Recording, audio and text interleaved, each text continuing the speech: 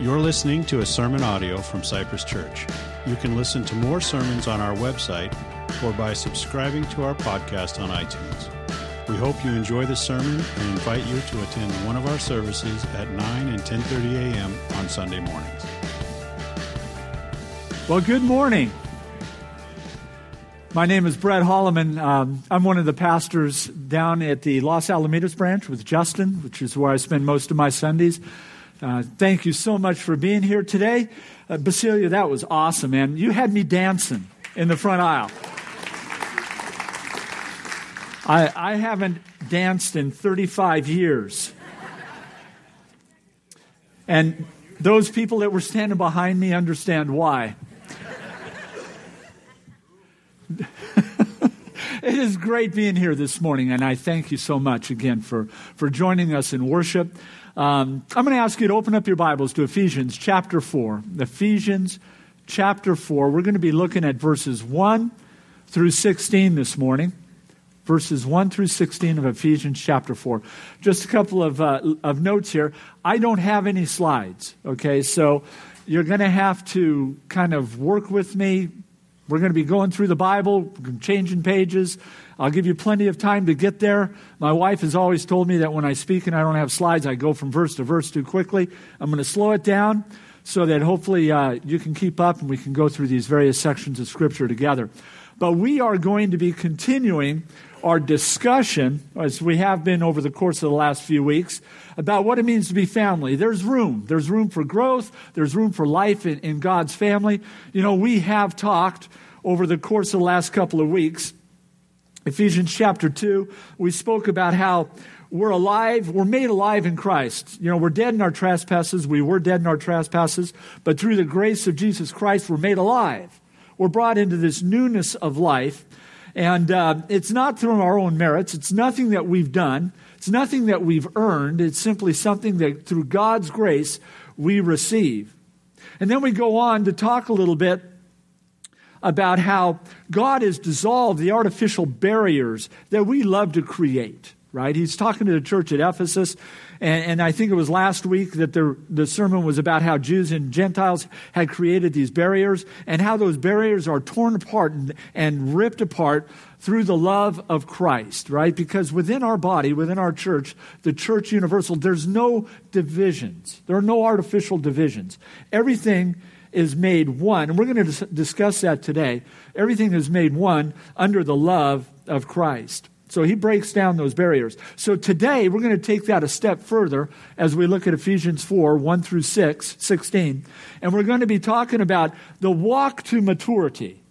The walk to maturity. Because you and I, you know, if we're strong in our belief and we understand Christ correctly, he does not want us to be in the same place today that we're going to be in 10 years, nor if we have been saved and known Christ for a period of time, he doesn't expect us to be in the same place we were years ago. There is an intentional walk that is involved as we move from our present position to more Christ-likeness, to that maturity. So as we begin to look at chapter 4, verses 1 through 16, I want to put it in a little bit of context. Because in chapter 4, verse 1, he opens up and he uses the word therefore. So that leads you to believe that in the preceding verses, there was something that he is tying all this together with.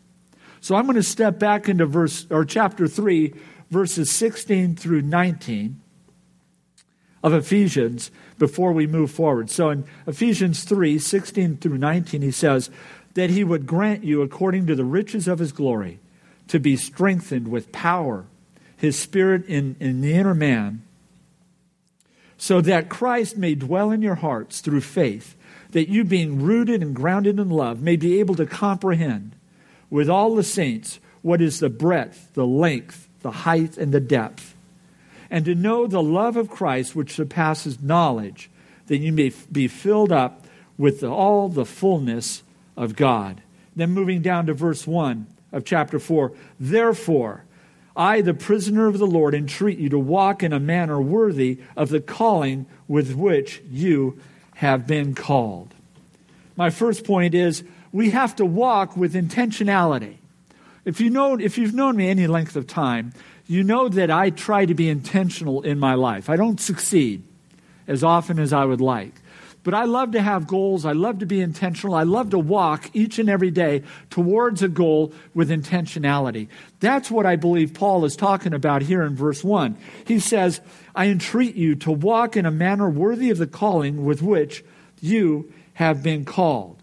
So in light of Christ's sacrifice, we move with intentionality. One of my favorite movies, but also one of the most challenging that I have ever watched, and if you've watched this, you understand why, is Saving Private Ryan. In that movie, which was, I think it was brought out about 1998, Tom Hanks plays Captain John Miller. Captain John Miller in the Army in World War II, and they had just landed at Normandy on D-Day, him and his squad of soldiers. And they're given an assignment, they're given a job. They have to go behind enemy lines, and they have to rescue Private Ryan. And they had to rescue him because he was the last living son in this family, and the Army policy was that no family was going to lose all of their children. So Captain Miller and his squad have to go behind enemy lines, find Private Ryan, and bring him out safely.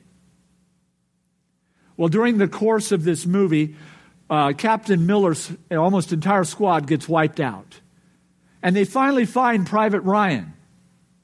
And during the time when they find Private Ryan, there's a massive battle, and Captain John Miller, Tom Hanks, is shot. And he collapses against a wall. He's dying. And Private Ryan sees him and walks over to Captain Miller. And Captain Miller pulls him closer. Come here, come here. And as Private Ryan leans forward, the final words of Captain Miller are, earn this.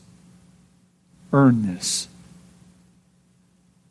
Fast forward 60 years, this same Private Ryan, now 70 some odd years old, is standing at the cemetery on Normandy, and he's standing in front of the cross with John Miller's name on it. And he's crying.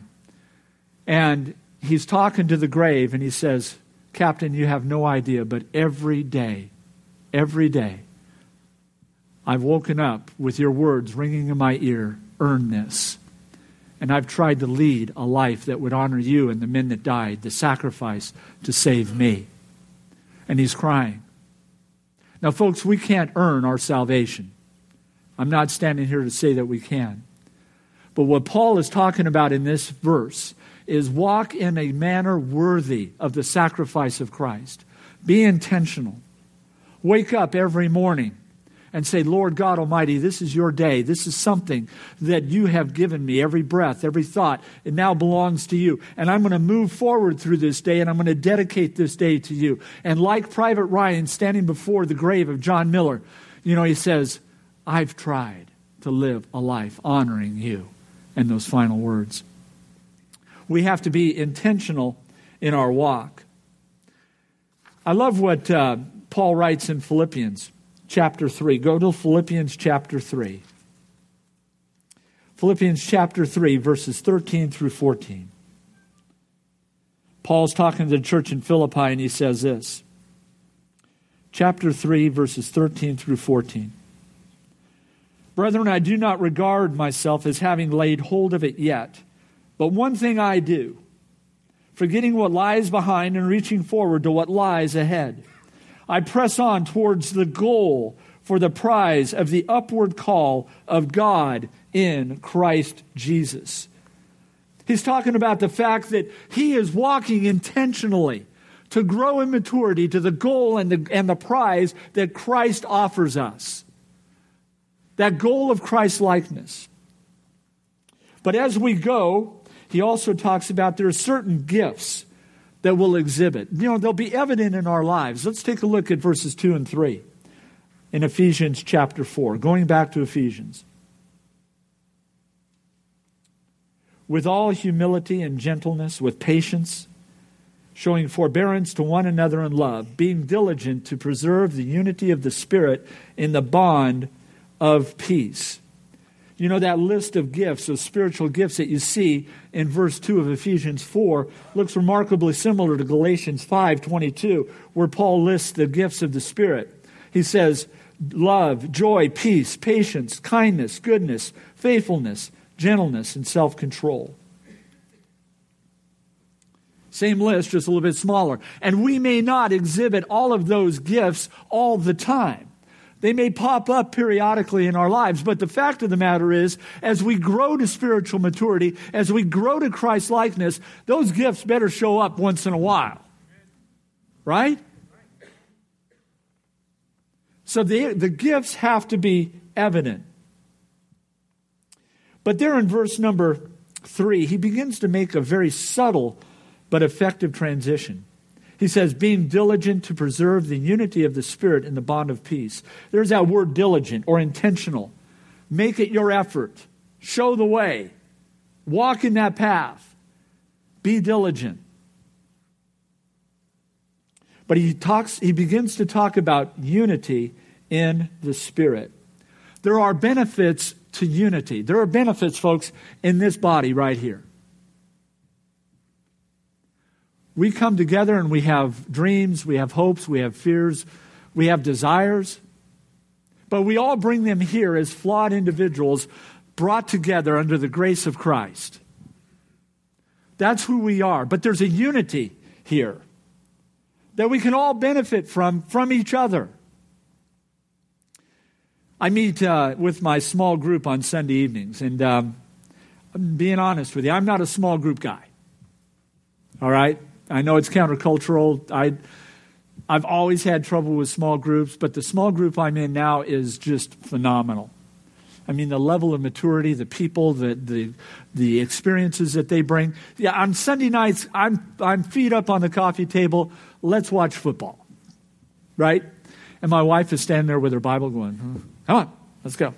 Let's go. By the way, 34 years we've been married today. So she is not applauding the fact that I'm here today. But I had failed to put the two dates together when I said I'd preach. So you can pray for me. That's part of the unity that I have to go home. But I go to my small group, and we meet, and the depth of the love and the depth of the concern, the depth of the experience that this small group brings to me and to others is unbelievable. I mean, if you've known me any length of time, you know that my life is a soap opera. I'm up and down, things happen, waves crash, things break, and I'm in trouble a lot of time. And yet I sit down with this group of mentors and people that I've grown to love so much, and they impart in me Scripture. They impart in me prayer. They tell me their experiences. They help me, and they walk me through this. And oh, by the way, we do it for each other. It's not all about me in this group. But we do it for each other. And then afterwards, Nancy and I will go to Polly's Pie for a piece of pie, and I'll sit there and go, wow, that was great. And she goes, oh. But it's always easier to get through life in unity with others. Always. Without exception. I know that I like to sit on my patio in the early morning hours and have a cup of tea and open up my Bible and go through Scripture and read it out. But I can't slug this life out on my own, folks. You can't either. This life is complex, it's challenging, it's ugly. It has moments of brilliance and beauty, but for the most part, our walk turns into a stumble. And we need others of like-minded unity to come along and lift us up and carry us as we'll carry them at some point in time. That's what this is about. We come to worship, we come to glorify, but we also come together as a body, folks, to love each other through this situation called life. There's unity, and that's why Paul stresses it in verse number 3. Unity in the Spirit, in the bond of peace. So let's explore that whole concept of unity a little bit more. Paul begins to open it up in verses 4 through 6 of Ephesians chapter 4. There is one body and one Spirit, just as also you were called in one hope of your calling. One Lord, one faith, one baptism, one God and Father of all who is over all and through all and in all. In those 2 verses, or 3 verses, Paul mentions unity and one 8 times, at least in my version, New American Standard. 8 times. And you get the sense that there's something important about this whole concept of unity in the body. My son Ryan, whom I'm incredibly proud of, he's married to a wonderful woman by the name of Taylor. And they've provided me and Nancy 2 beautiful grandsons, right? I'd show you pictures, but I'm running out of time. But Taylor's family, they're odd, right? Mike and Laura Howard, they had 3 grown daughters. And when those 3 grown daughters got married and moved out, Mike and Laura Howard said, let's adopt 6 kids. Oh, you've cashed out. You've got it made. Go play. But no.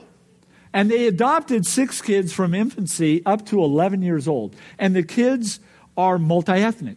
They're Hispanic, they're African American, and they're Asian Indian. And they come from drug-related backgrounds, so their challenges are there in that respect as well. And when I go over there, Nancy and I go over there on Thanksgiving, their house is incredibly noisy. There are 40 people there because it's expanded family, and everybody's laughing and everybody's enjoying themselves. And the conversations are loud. The decibel level is like a jet engine, and there are people there's toothpaste on the banister. There are clothes piled up in the middle of the living room, a mound of clothes that if you wanted to get to the top, you'd need a Sherpa guide. And I walk into this chaos. And in my world, if you go into my office, my papers are all in a stack on my desk. And like I mentioned in first service, I've got a paperweight. But there's no wind in my office. Why do I need a paperweight? That's my world. And I go in here and it's absolute chaos with all of these people. But the one underlying thing is that where chaos reigns, love sustains.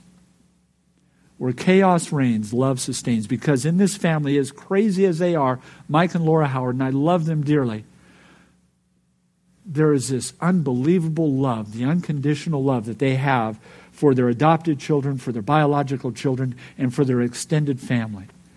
And I walk there away from those situations, and I'm exhausted, but I just sense the love that's there. You know what? We're there. We're that same way. I look out at this crowd, and there are folks here that have chaotic lives, that have challenges, that have worries, and have things going on. And there's chaos. And you're worried and you're concerned. But where chaos reigns, love sustains, because you are surrounded by a family that loves you and wants to pray for you and come alongside you and encourage you in the times of your deepest chaos. Because underlying all of our circumstances and all of our problems and all of our fears is love. Love for each other that's based upon Christ and His sacrifice. That's our instruction, that we are to behave in a Christ-like manner to each other. Because we're all working on that intentional walk to become more Christ-like each and every day. We cannot do it alone. We need people to come up alongside us and lift us up in love. It's incredibly, incredibly important. I love what Jesus said in John chapter 17, verse 22. You don't need to turn there. It says, and Jesus is praying and He says, and the glory which Thou hast given me, I have given to them, that they may be one, just as we are one. The cross unites us all. I'm going to go to Corinthians, 1 Corinthians chapter 6, verses 19 through 20. 1 Corinthians chapter 6, verses 19 through 20. 1 Corinthians chapter 6, verse 19 through 20, Paul writes this to the church at Corinth. Or do you not know that your body is a temple of the Holy Spirit who is in you, whom you have from God, and that you are not your own, for you have been bought with a price. Therefore, glorify God in your body. You've been bought with a price, folks. You've been bought with the blood on the cross. You are no longer your own. You're part of us. You've been brought into this body of believers under the unifying influence of Jesus Christ. We have an obligation to love each other, to support each other, and encourage each other. But you know, there are people that walk through that door every Sunday, and sometimes during the course of the week, that they don't know Jesus Christ as their personal Savior. And I think it's incumbent upon us to demonstrate what that love looks like. Not just amongst us, but also to those that come through that door and maybe have questions or curiosity about what it means to be a Christian. And that love that we have for each other has to be evident. But if you're here today and you don't know Jesus Christ as your Savior, and yet you're up to your neck in circumstances and questions and fears and desires and goals, and you want to know more about it, myself, Pastor Mike, any one of us would love to talk to you about it. But it's basically fairly simple. It's simple for us, difficult for Christ. But the first thing is that we have to admit that we're sinners. And if we honestly take inventory of our lives, we would understand that that's not too hard to figure out. We're sinners in need of a Savior, and there's nothing that we can do that will be able to bridge that gap between us and God, to close that gap that our sin created. We need a Savior. And that's where it comes in, where we believe in Jesus Christ. We believe in His sacrifice. We believe that He died, He rose again, and as a result of His conquering death, we too have freedom from fear of death. We too can experience the fullness that Christ has in store for us. We can begin that intentional walk to become more Christ-like each and every day. Simply accept Him. Say, Lord God Almighty, there's nothing that I can do, but You've done it all. And I turn my life over to You. I give You my dreams, my hopes, my problems, my fears, my challenges. I surrender them all to You. And Lord God Almighty, I just want to be in the family that loves me. And Christ in His infinite grace will take you in. For it is by grace you have been saved, not of works, lest no one can boast. Ephesians 2:8 and 9. There's nothing you can do except turn your heart, your life, your will over to Jesus Christ and repent of those things that have kept you from God and created that gap. It's a gift. If you want to make that profession of faith to Jesus Christ, like I said, I'll be available, Mike will be available, Richard Horn, any number of people would love to come alongside you and share that with you today. Will your problems all go away? No. No. But the difference is you now have a God that's on your side and you have a family that's on your side to help you through them. Praise God for His sacrifice. So we move on. We're no longer our own. But another reason that it's important that we have this unity within the body is that if we try to do it alone, folks, we are going to be picked off. We cannot survive. We cannot grow without the unity of the body. I was watching National Geographic, right, on Thursday night, Wednesday night, whatever. And they had a show about buffalo versus lion. Right? I love those things, right? Buffalo versus lion. There's going to be some gore here. And I'm sitting there and I'm watching it, and they had these mammoth Cape buffaloes in Africa. And they're 1.5 tons each. They're huge. And they all travel around in a herd. And then there's the lion that's looking. 1 Peter 5:8. Our enemy is a prowling lion seeking whom he may devour. Remember this story in that context. And so this herd of water, now please, I'm not comparing us to overweight water buffaloes. But these water buffalo are moving along, these Cape buffalo, and one pulls a hamstring. Ow! Right? Starts limping. And I'm going, run for it! Can't move. The herd moves forward. The one with the hamstring can't move. The lions immediately pick up on it. And as soon as the herd's out of sight and the one that's alone can't call for help, literally, I guess they call for help, the lions pounce and she puts up a good fight, excellent fight, gets pulled down. when we stray, when we try to do things on our own, as is my tendency and maybe your tendency, we will get picked off. And I've known many of my friends, in fact, I'm experiencing one right now, who has felt as though he can do this on his own. And he has opened doors in his life that have resulted in a great deal of pain for a great deal of people. Unity provides that protection, that prayer that we all need from other people that are experiencing the same situation. We're unified in our weakness. I'm going to go to Colossians. You can join me there if you'd like. Colossians chapter 1. Colossians chapter 1, verses 9 through 13. Colossians 1, 9 through 13. Paul realized the importance of prayer for others consistently and intentionally. Colossians 1, 9. Paul writes to the church of Colossae, he says, "For this reason, since the day I heard of it, I have not ceased to pray for you and to ask that you may be filled with all knowledge of His will in spiritual wisdom and understanding, so that you may walk in a manner worthy of the Lord." There's that whole theme again. Walking in a manner worthy of the Lord. He's praying for them to be able to sustain that walk of intentionality.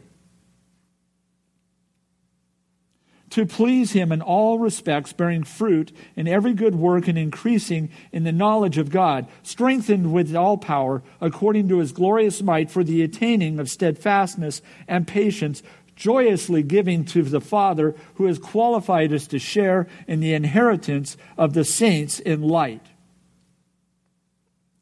So Paul is reinforcing the fact to the church of Colossae that he is praying for them, praying that their walk is consistent, praying that they inherit the power of God as they strive to grow to maturity. This is an important concept of unity, is what we do together. But there's another reason, and the final point that I have, the third point that I have, is that we have to walk not just intentionally and in unity, but we have to walk in awareness of our spiritual gifts. Everyone in this room that knows Jesus Christ as their personal Savior has a spiritual gift. It's imparted to you. And it's imparted to you not just for your benefit. It's imparted to you so that you can bring benefit to the lives of others. So you are part of a larger puzzle that comes together to create the total picture of maturity in Christ. But you have to impart it. You have to understand it. You have to work for it. Not work for it, but work with it. I'm going to go back to 1 Corinthians chapter 12, verses 4 through 7. 1 Corinthians chapter 12, verses 4 through 7. Paul opens this up a little bit more, this whole concept of gifts. 1 Corinthians chapter 12, verses 4 through 7. "Now there are varieties of gifts, but the same Spirit. And there are varieties of ministries, and the same Lord." Remember how in Ephesians he was going, one Spirit, one Lord, one God? He's doing it again. It's wonderful how there's this theme through Scripture. "And there are varieties of effects, but the same God, who works all things in all persons. But to each one is given the manifestation of the Spirit for the common good." So we each get a gift for the manifestation of the common good. Well, how do you know what your spiritual gift is? Right? You may have it. I know you have it. But you don't know what it is. Well, there are really kind of three different ways that you can experiment and understand what your spiritual gift is. First of all, you have to ask people around you that know you. And they will tell you, if they're honest, what your gift is, what your gift isn't. You may think that you can sing. You know, here's a challenge in my life. I have mentioned to Garrick, I don't know how many times, that I want to be up here singing. And for some reason, he's never allowed me to do it. The offer is always there, and so is the decline. I can't figure it out.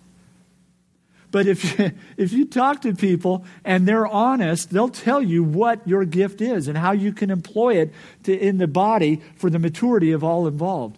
When I first came to know the Lord over at First Baptist Los Alamitos, right over on Bloomfield and Green, 30 some odd years ago, the pastor's name was Phil Martin. He's a great man. He led me to the Lord, Nancy and I. And after I had known the Lord for about 9 or 10 months, he called me aside one day and said, "Brett, I want you to teach." What? Yeah. I'm up here. I'm at the podium, right? I like this. And he goes, "I want you to teach on Wednesday night to the group about marriage." Now, I was in my early 30s, and people that I was going to be speaking to had been married longer than I was alive. And he put me up there. Now, Phil saw in me 30 years ago the ability to teach and speak. Now, you may at this point disagree with him. He's in Nashville at the Metropolitan Baptist Church. Feel free to write him. But he saw something there, and I stood before these folks, and my knees were knocking. But I went through it, and I loved it, and it may be my gift because Phil saw something. Now, talk to people that you love and respect and see what your gift is. You may be surprised. The second thing is jump in. Just get in the middle of it. This church is blessed with ministries that abound. I mean, we've got a new youth pastor, a new children's pastor. We've got ministries local. We've got ministries international. We've got things going on that most churches would be envious of. And hearts that drive them. Hearts that drive them. Jump in. See what fits. You know, if you can't sing, maybe you can be a background player, right? Do something in the background. But have fun. Enjoying the gift that God has given you. But if you sit and overthink this, chances are it's not going to happen. So talk to people. Jump in. Get excited. It'll be a fun ride. Then the third way is that there's this acronym called SHAPE, S-H-A-P-E, put together by Rick Warren down in Saddleback Church. And it's a way of looking at things. And SHAPE begins with the letter S. The letter S stands for spiritual gifts. And there are a variety of spiritual gifts out there. And if you look at any one list, it'll have a series of gifts. And another list may have another series of gifts. But get a hold of a list. I have one here. I mean, if you'd like to see it or copy it, I'd be more than happy to make that for you. Then H is for heart. What is your heart? What is it, your passion? What is it that when you come to church or when you're working through your week, there's a passion that God has laid upon your heart? What is it? For my wife, Nancy, it's children. I mean, she loves children. She loves being around kids, you know, and I'll go into a classroom with her, whether it's Sunday school or one of her classes during the week, and there are kids everywhere. And I'm going, sit down. You know, your parents will be here in 2 hours, right? Just sit down. And Nancy has this heart for children that is just, and Christy does as well. Christy McKay. Wonderful hearts. It's the passion that they have. Richard Horn, a man that I've long respected, and Pastor Dean. Every Sunday morning, Tuesday night, your passion is prayer. That's the gift. That's what they do. That's their heart. Basilia, Garrick, worship, music, lifting us up before the throne of God, and just loving us in the music to God, so that I can come and preach. This is heart. This is passion. This is what God instills. Find out what your passion is. The next is abilities. What are your abilities? We've talked a little bit about that. Think about what your abilities are and come alongside people that have those abilities so that you can learn from them and enhance the point of the spear, of the arrow that God has given you, that you can make a difference for Christ. Let them help you sharpen that.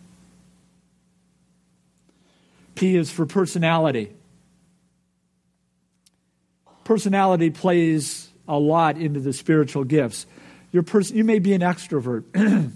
Pastor Mike, I've noticed, loves to mingle with the crowd before first and second service. I mean, just get in there and just start shaking hands and loving on them and getting to know them and just, it's wonderful.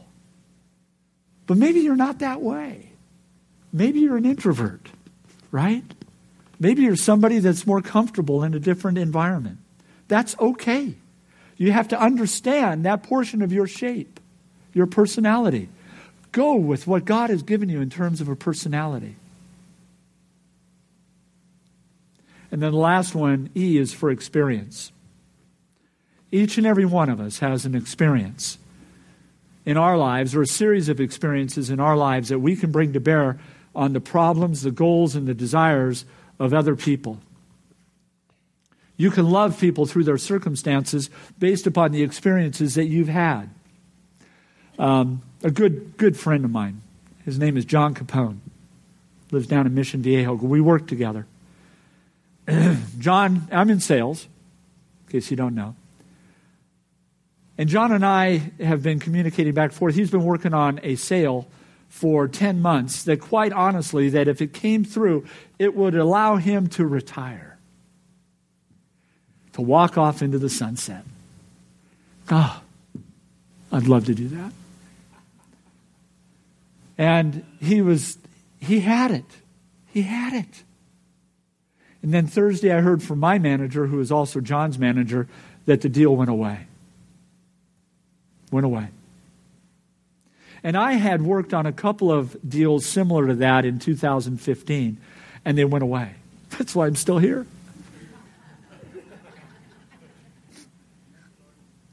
Thank you, Richard. But I got on the email immediately. And I said, JC, I said, man, I've been there. And I know your pain.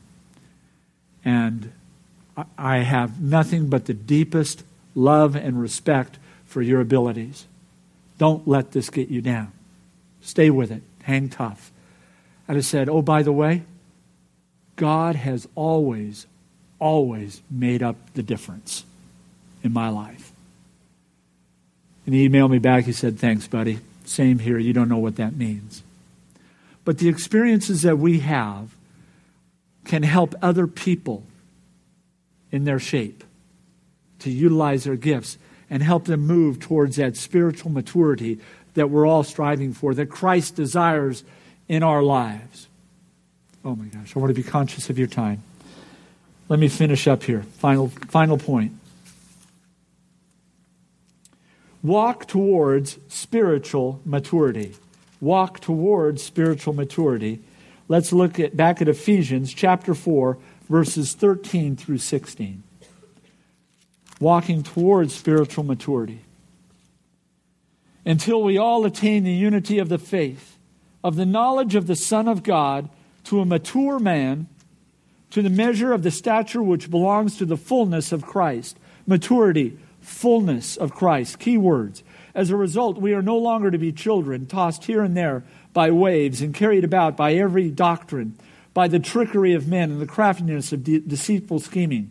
But speaking the truth in love, we are to grow up in all aspects into Him who is the head, even Christ, from whom the whole body, being fitted and held together, there's your spiritual gifts, that which every joint supplies, according to the proper working of each individual part, causes the growth of the body for the building up of itself in love. Verse 13, he begins by saying, until. That means that you're a work in progress. You are moving towards that spiritual maturity, that Christ-likeness. But folks, you can get discouraged. Your walk can turn into a stumble. You may not progress as quickly as you desire or as quickly as you think you should. But folks, don't get discouraged. Don't get depressed. It is a process. You will get there if you keep your eyes on Christ and your unity among us. You will get the success you're looking for. The fact of the matter is that we will move forward. We'll use our gifts. We'll walk intentionally. We'll be unified. And we'll continue to glorify God in the manner of our lives each and every day when we turn them over to Him. Don't get discouraged until that day. He'll provide. Let's pray. Well, Heavenly Father, Lord God Almighty, thank you again for your faithfulness, Lord God, to someone like me that struggles each and every day, it seems like, trying to become more like your Son and yet stumbling in the chaos of the world. But where chaos reigns, love sustains. And you will sustain us, Lord. You will watch over us, you'll protect us, you'll guide us, and you'll do it through flawed individuals such as us. Lord, we will come alongside each other. We will love each other. We will encourage each other. We will have that bond and that spirit of unity. One Spirit, one God, one love, Lord. All because of Christ's sacrifice. We are never, ever given up on. So, Lord, help us to walk intentionally, diligently, to seek to be like Christ more and more each and every day, both as a body as well as individuals. For it's in your Son's mighty and precious name I ask these things. Amen.